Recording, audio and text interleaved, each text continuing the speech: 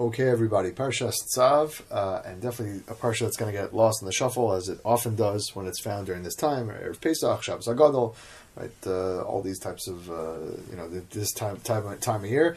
Well, again, as usual, we'll try to focus only on the parsha itself. Then we'll mention quickly something about Parshas Shabbos HaGadol. But let's focus on the Parsha itself, because there is plenty to talk about. So the Parsha starts off again with continuing the discussion of the Korbanos that we started off in Parshas Vayikra. We have Trumas Hadeshen, the avodah of taking the ash from the Mizbeach every morning, not all of it, just a little bit, okay.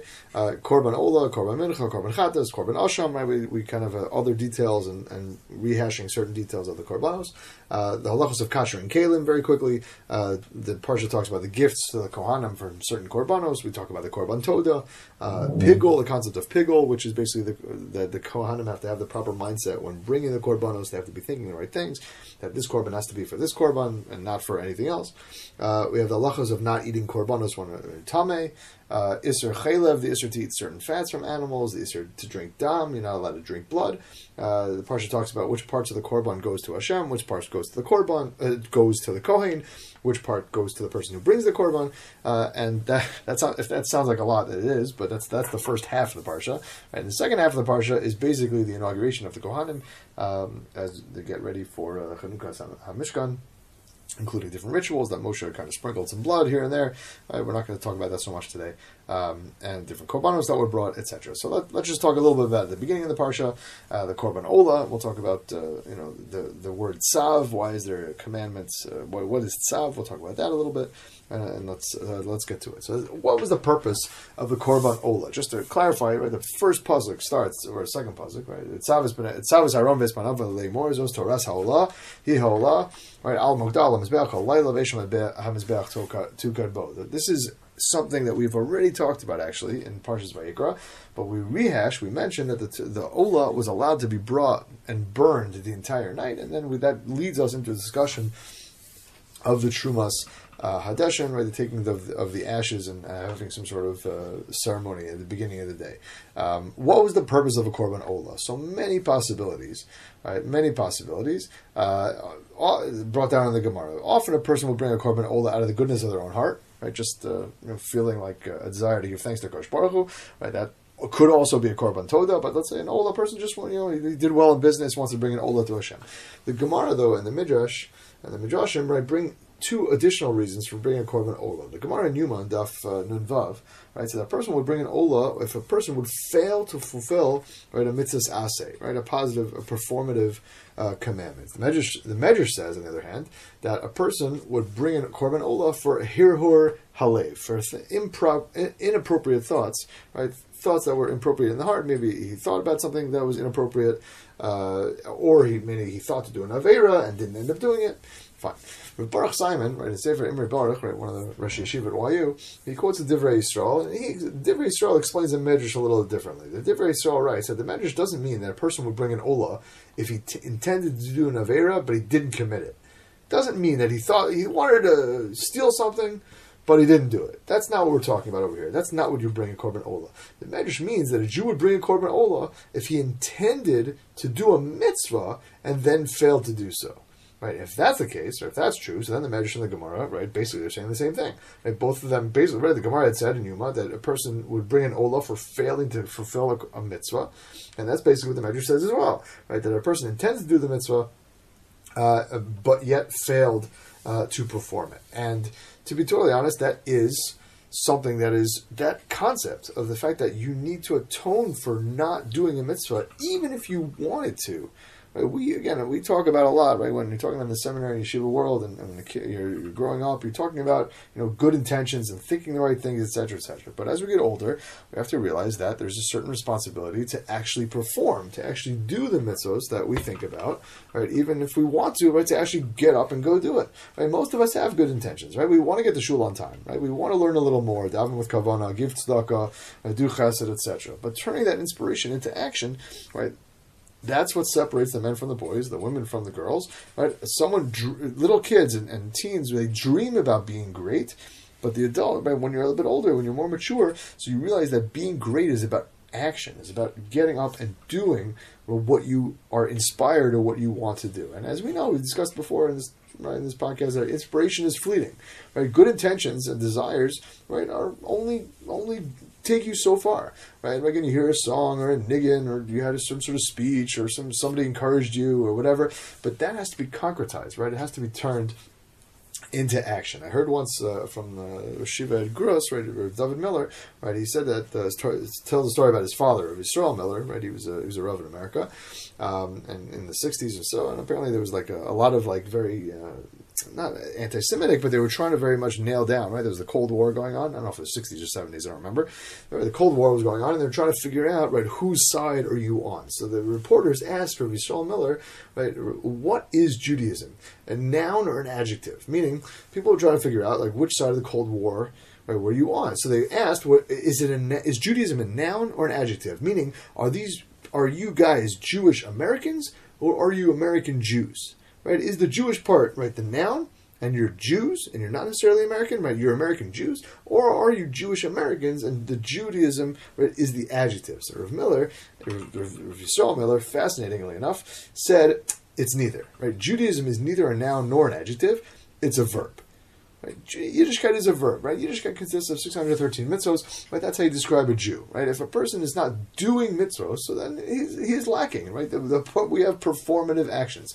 We have performative actions that Kosh Baruch Hu wants us to do, and if a person, even if he has good intentions, right, he has to bring a korban olah, right, for the inspiration or the intention that was never actualized. And says Rav Baruch Simon that this is actually the theme, right, for the month of Nisan, right, to bring good intention into action. That's the theme of spring, right? He quotes Tosos in Rosh Hashanah, Daf Chav Zayin. Kosh Baruch Hu thought to create the world in Nisan, but in the end, right, he created it in Elul, right, in Tishrei, in Elul, okay, right, to teach us that Nisan is, yes, Inachanami, Nisan is the time of renewal and creation, not fear and judgment, right? Spring is the time of newness, right, of blossoming, right? Chodesh Zalachem, right? Hayom atem yotzim b'chodesh Aviv. Today you're leaving in the springtime, in the month of springtime.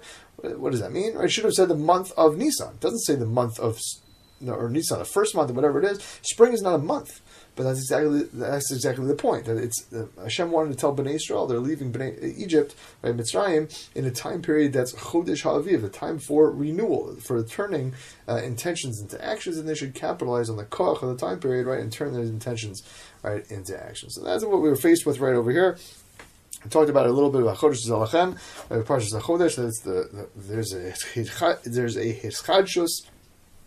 There's an ability for us to tap into the koach and the spiritual koach of the time, and really kind of tap into, right, even if a person is stuck and down and a little bit in their Yiddishkeit and they're trying to claw their way back, or even if they're thriving, right, you're able to create new projects and new actions and new growths and new heights through this time period, through this Shabbos and through this Chag. Okay, Tzav is Aaron v'Banav Lemor. What is Tzav? Parshas Tzav. What does that mean? So Rashi quotes the Tana of Rabbi Shmuel in Kiddushin and Daf Chav Tes. So that Tzav is a language of zrizus, of encouraging, of urging, of enthusiasm. Right? And he says miyad u'ledoros, immediately and for the future, and for any future generations. Rashi then quotes Rabbi Shimon, right, that says there needs to be extra zrizus, extra encouragement when dealing with a loss of money. What does that mean? So this is a Chachamim explains Rashi. It means that we're talking that this pasuk is about the korban olah specifically, right, which was consumed entirely on the mizbeach, and the kohanim needed to be encouraged and enthused to act with the proper care towards a korban that was completely destroyed, as opposed to others, in which they had a personal stake. Right, every kohen who brought a korban would get parts of that korban. Since the kohanim only got the skins of the korban olah, it had to say tzav, right, to encourage. Now, the Chazal try to figure out whether Rabbi Shimon is arguing on the Tanakama, right? Whether, if to use that language, right? Whether Rabbi Shimon is adding to what Rashi quoted initially. But regardless, the question is, what is the chisaron kiss here? What is the lack? What is the monetary loss? Right? Are we talking about? Right? Again, so the Sivach Chachamim again said that the korban olah completely consumed, fine, but that doesn't make so much sense. As Rabbi Elia Etia, right, writes in his Sefer Vayomer Eliyahu, says, I don't understand the chisaron kiss, right? The lack of money. The monetary loss is for the Jew, not for the Kohen, for the Yisrael. Right? Again, a Yisrael buys a cow or something, probably very expensive back in the day, and they burn it entirely. Right? The Kohen gets the skins, okay, a little bit less than he usually gets, but the Yisrael is the one who's losing the money. The Yisrael spends all the money on the animal, gets nothing in return. The Kohen at least gets the skins. The Rambam points out over here. The Ramban points out over here. And why would you have to warn the Kohanim? Right? The Gemara says all over the place, right? Kohanim zrizim. The Kohanim are careful in the Beis Hamikdash. Right? Why would you have to encourage, right, the Kohanim, right, to bring a korban they don't get meat from? You're telling me they're not going to take care of these halachos because they don't get some meat from the korban? What is this like? It's not like some clown parking your car that you're not going to tip him, and therefore he's not going to be careful not to smash your car. It's the Kohanim. It's in the Beis Hamikdash. Right? They're the Rabbanim of Am Yisrael, right? They're working in the Beis Hamikdash. You don't have to tell them to be careful. So he answers with a fancy drasha and Gemara Sanhedrin and about specific olos, machaper for the egel or whatever.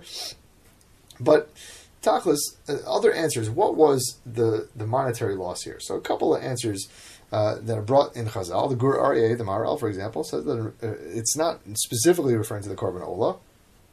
It's talking about the Kohanim in general. That in order to do Avodah Beis Hamikdash, the Kohanim basically had to give up any regular job they might have. Now, that's not exactly true because they really were only doing Avodah Beis Hamikdash a couple of weeks out of the year. But yeah, we know that since the Kohanim were tasked with this, they weren't able to tend their fields as properly. They weren't able to have the same jobs that the rest of Am Yisrael did, so they had some sort of lack of parnasa, and that's why they get all the gifts and stuff. The Leviim as well. The Ramban says also it's not referring necessarily to the Korban Olah. It must be referring to the Korban Mincha that each Kohen would bring on the first day of their Avodah. Whenever the Kohen would show up in Beis Hamikdash, right, there would be a week cycle, right? So the first day of Avodah, Beis Hamikdash, a Kohen would bring a Korban Mincha, right? That, as you can imagine, not terribly expensive, but certainly expensive, right? If you had to bring that at least twice during the year, in addition to all the other korbanos you had to bring. And certainly the Kohen Gadol, who had to bring that korban every single day, right, that would also get pretty expensive.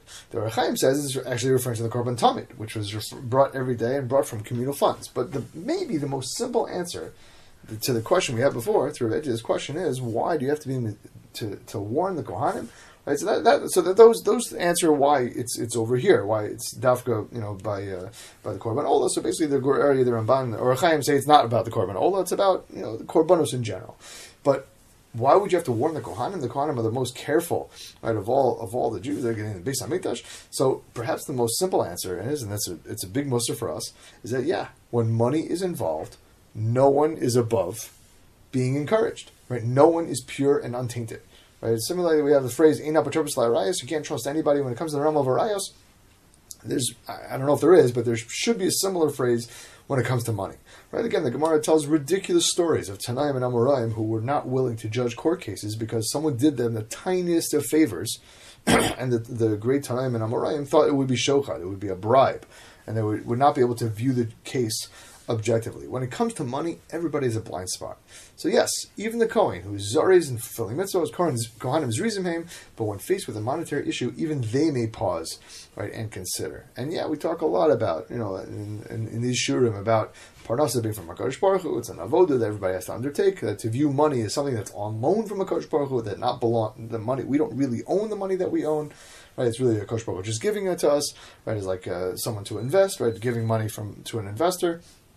Nowadays, when we're holding right before Pesach, right, again, that's the time of Ashras HaEmunah in Am Yisrael, as the Abraham Dover writes last week's Parsha, right, we certainly should be able to try and refocus ourselves on money, because money is something that that everybody struggles with, right, thinking that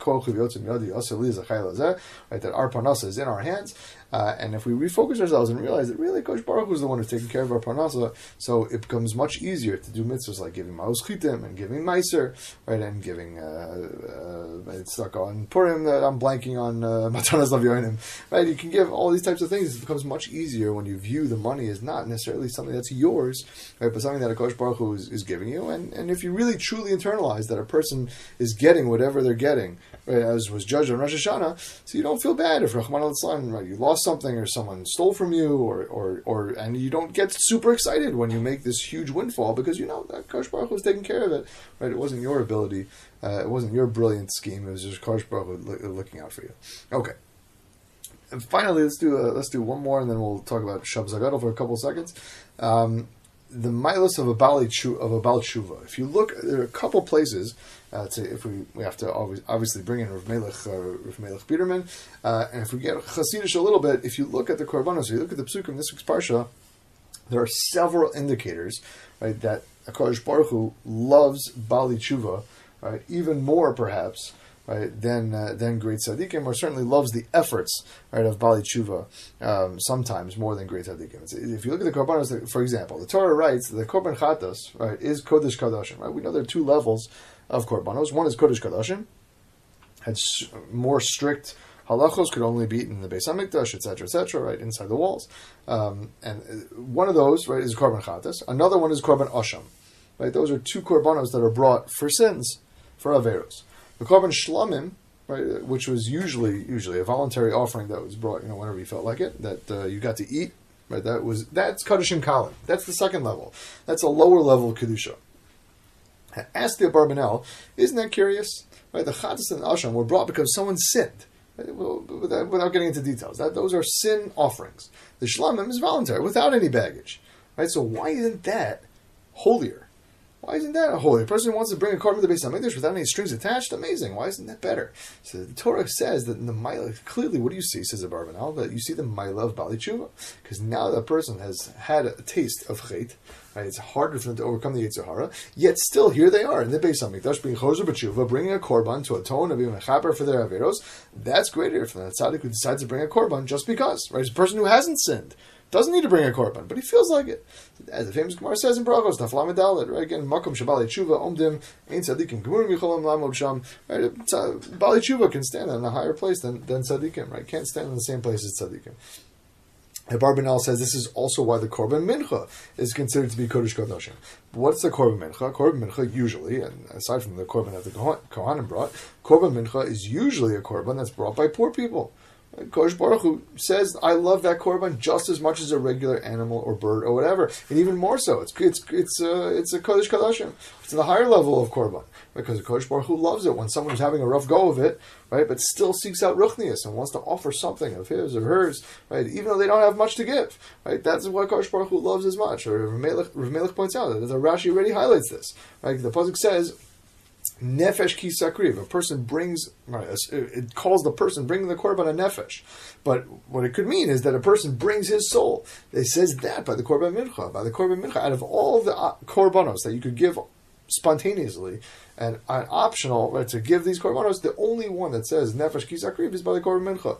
Right, Kodesh Baruch Hu views as if the ani has brought himself or herself, right, their nefesh, even though they're just bringing some flour, just a little bit, right, just a little bit. Even that's probably hard for them to bring this flour because they're so poor.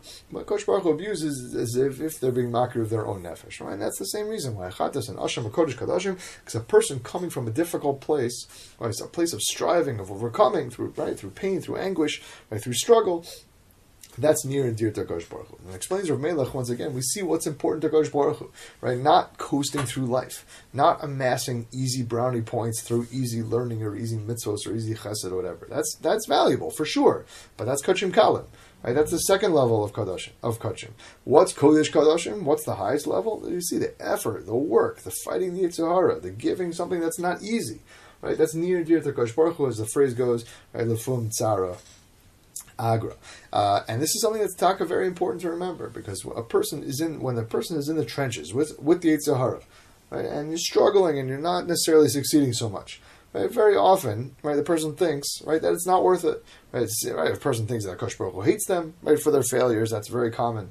Kodesh Baruch Hu hates me, why should I bother? I feel like there's no point, right? Kodesh Baruch Hu has already thrown us out for all our weaknesses, our shortcomings, our averos, and Kodesh Baruch Hu doesn't want anything to do with us. We feel so distant from Kodesh Baruch Hu, and nothing is further from the truth, right? Kodesh Baruch Hu loves us. He loves that fight that we put up more than anything, right? Our struggle against the Yetzer Hara is what's most dear to him. And Rav Melech points out this is also what the Meshiloach writes in this parsha in another context as well. Right? The Torah says that the korban chatas was shechted where the korban ola was shechted.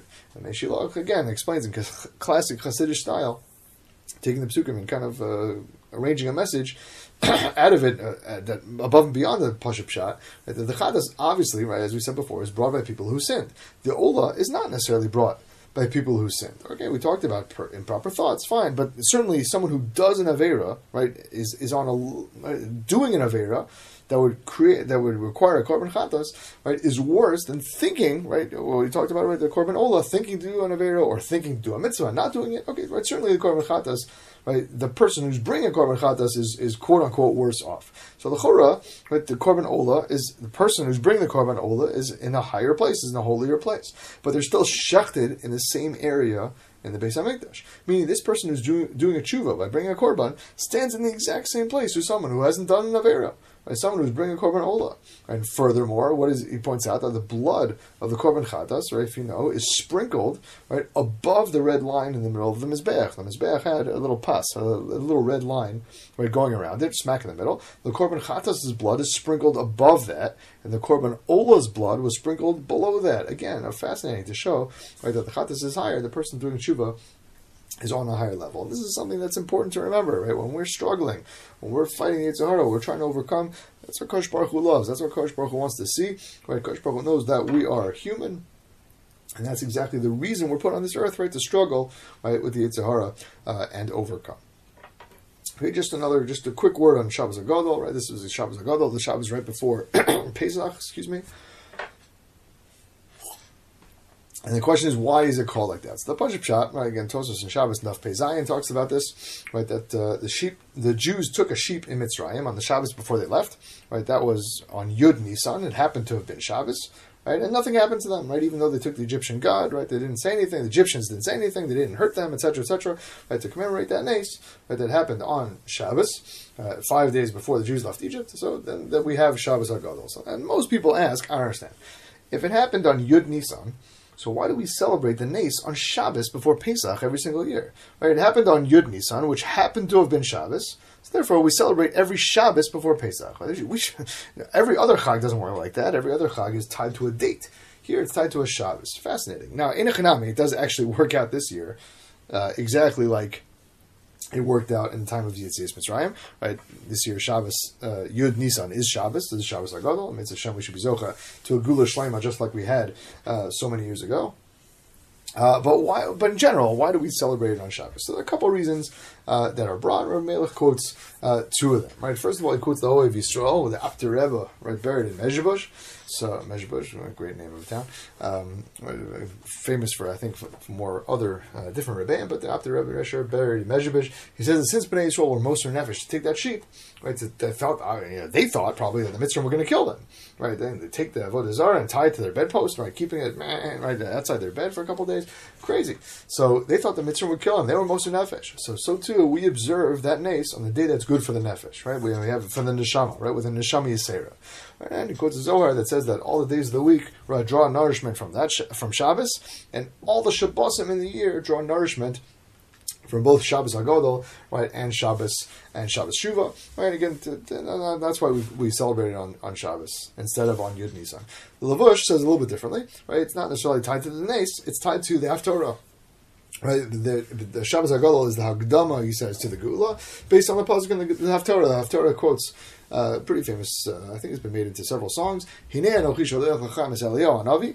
Right, Hashem says He promises He's sending Eliyahu Hanavi Lifnei Bo Yom Hashem Hagadol VeHanora. Before the day of Hashem comes, that's Gadol and Nora. Right, that's Shabbos HaGadol, and maybe we zocha to see this redemption on this great day. Right, the Yom Hashem. Right, Mitzvah Shem Amen. Keni Ratzon. Maybe be zocha to see it this year. Amen.